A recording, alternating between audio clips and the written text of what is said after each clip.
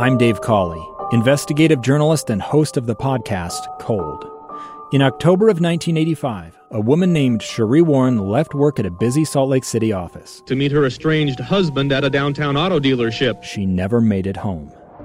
Sheree's car surfaced weeks later in Las Vegas. In the parking lot of a hotel casino. No one knows how it got there. Strange. It was strange. Both Sheree's estranged husband and her boyfriend raised suspicion for investigators. I kind of thought that he might have done something. But no arrests were ever made. In Cold Season 3, we dig into double lives, make new connections in the case, and examine the difficulty raised by reasonable doubt. We want answers just as much as anyone else. They have creeps like that now too, so nothing's changed. That's the new Cold Season 3, The Search for Sheree, now available anywhere you get your podcasts. Inside Sources. Inside Sources. Inside Sources. Where KSL offers Utah deeper insights on the news. Host Boyd Matheson divides rage from reason and elevates the conversation on issues crucial to our community. On KSL News Radio 102.7 FM and 1160 AM. A very crucial season for President Joe Biden and his agenda. And as we often talk about, presidents come into office wanting to be laser focused on a domestic agenda, what they're going to do for voters that elected them, for the American people. And so often things end up on the international front that take a lot of time and a lot of a president's attention. And in a week when we know that the president's agenda is in a very crucial phase for the third or fourth time, he has to get something across the line and moving forward. And, of course, the president's heading out of the country. He's headed to Rome on Thursday. He'll have a meeting with Pope Francis.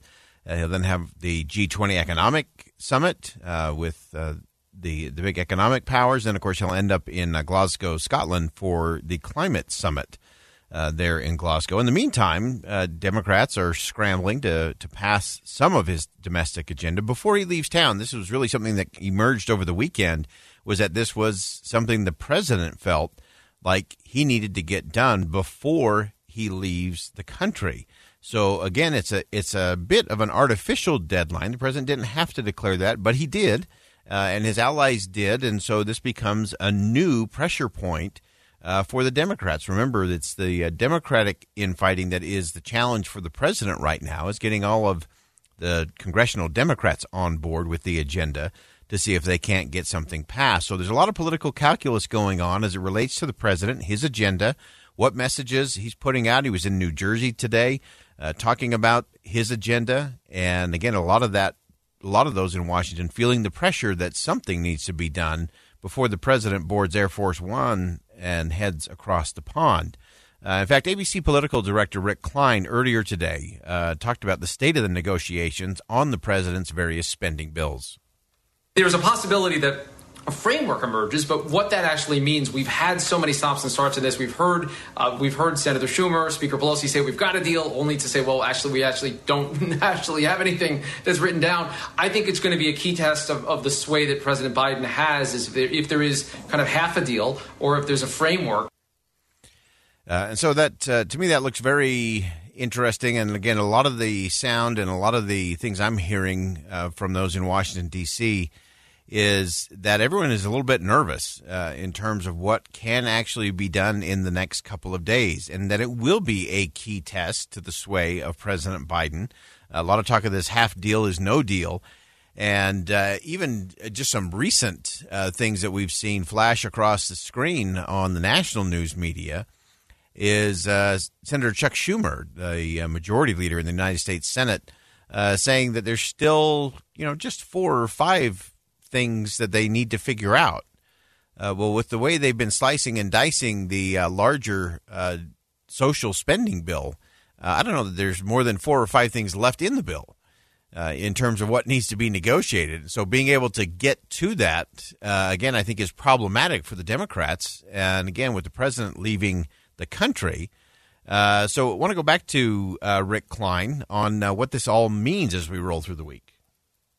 It's going to be a key test of the sway that President Biden has. Is if there is kind of half a deal, or if there's a framework, is that enough to convince members of the House to go along with that bipartisan infrastructure plan? Is it enough to get some momentum going in the Senate for the much larger reconciliation package? There's still a lot of work that has to be done, but getting it done by the end of this week is still a very tall order. I agree with Rick Klein. It is a very tall order for the White House and for the president to get that all the way across before he gets on a plane and heads across the pond, because you really have a couple of components to this. Again, you've got in the House, you have progressives on the Democratic side of the aisle who are saying they won't vote, they will not vote for the $1.2 trillion bipartisan infrastructure bill. Because they're not getting what they want in the reconciliation bill, which is the larger bill that has gone from $5.5 trillion to $3.5 trillion, and now will be somewhere between $1.5 and $2 trillion. And so progressive Democrats in the House are saying, no, we're not going to vote yes on the bipartisan bill until we know exactly what we're going to get in the reconciliation bill. That could be a big problem for President Biden in terms of getting both of those across the line this week before he leaves the country. And so that debate is going on. And then, of course, on the Senate side, we've chronicled and broken down a lot of what has gone back and forth, particularly as it relates to Senator Joe Manchin and Senator Sinema from Arizona, that there are still a lot of problems and a lot of things yet to be hashed out. And that's going to be the test for the president. I think Rick Klein got it right. This is going to be a key test of the sway that President Biden has within his own party. That is interesting. It's also been interesting that in what many look to as a bellwether, the gubernatorial race in Virginia, that it's been everybody but the president has been scrambling and working to help Democrat Terry McAuliffe win a second term. Remember, in Virginia, you can't serve consecutive terms as governor. So he served a term, has been out for a term, and now is trying to reclaim that seat. And there's just a lot of questions about that. And does the president have that sway? They've turned to President Obama and to Stacey Abrams of Georgia and others to really carry and do the heavy lifting in Virginia in a race that is razor thin between Terry McAuliffe and Mr. Youngkin from the Republican side. And so that's going to be a continued debate. And so can the president keep all the balls in the air, and can the president keep the agenda moving forward? The president did say over the weekend, and there's been several reports from members of Congress who have been in meetings with the president or on phone calls with the president, where the president has told them, we need this before I leave. In fact, Representative Ro Khanna, from a Democrat from California, mentioned that on the airwaves on the Sunday shows over the weekend. He said the president looked at us in the eye and said, I need this before I go represent the United States in Glasgow. American prestige is on the line, he added. And so that's, again, putting a lot of pressure. And the Democrats have not fared very well this year in establishing deadlines and meeting those deadlines when it comes to policy. And whether it's been the infrastructure bill policy, debt ceiling policy, Afghanistan withdrawal policy, deadlines have not been the friend of this administration. And House Speaker Nancy Pelosi has set several deadlines on a host of bills that have been just kind of steamrolled past. And now she faces another one. She said it was October 31st was the deadline for getting the infrastructure bill passed. And there are some key components to that do need to be funded as it relates to what's happening in some of the states. And so there is a lot of pressure growing in Washington. And this is an interesting thing to me. So as you listen, especially as you look at the national news outlets in terms of what is being reported and said, the more that leaders talk about things in sweeping generalities, the less likely they are to be successful. But when they talk about things in the specifics, they're less likely to fail. And a lot of what we have heard over the weekend and through the day today is a lot of sweeping generalities. Nancy Pelosi, when she was asked on CNN this weekend, she was confident. But when she was pressed on the framework and what had been agreed to and what the deal was, she just said, let's just call it an agreement. Not even a handshake deal. She wouldn't even accept that. So she went, again, higher up. So let's go back to our analogy. If you're flying the plane at 30,000 feet, it's easy to talk about free. It's easy to talk about tax the rich. Pick your policy. It's easy to talk about it at 30,000 feet, but you have to land the plane. And when you get closer, there's a lot of turbulence. And there may even be stuff on the ground that you got to dodge and move. And so that's why they keep bringing it in close and then pulling back out to the high-level rhetoric.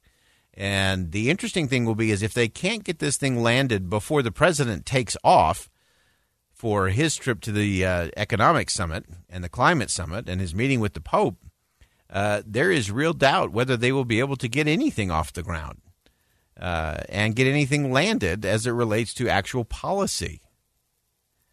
And so those challenges are going to continue.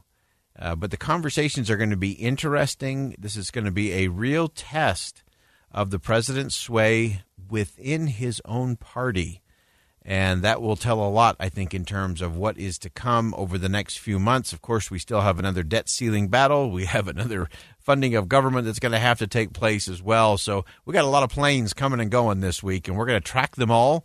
And most importantly, we're going to say what it means to you and what each of us as citizens need to do a little different or a little better in terms of our expectations of those that we elect to high office. We're going to step aside for one last commercial break. Come back. We're going to get you warmed up a little bit for the Halloween season. Are you talking to the dead? Can we get the spooky music going here? We're going to talk about that coming up next. Stay with us.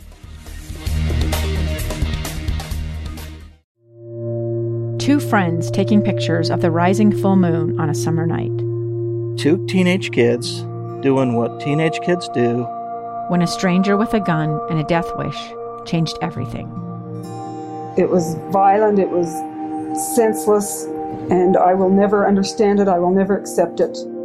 I'm Amy Donaldson, and unfortunately, we're all too familiar with stories about how violence shatters lives.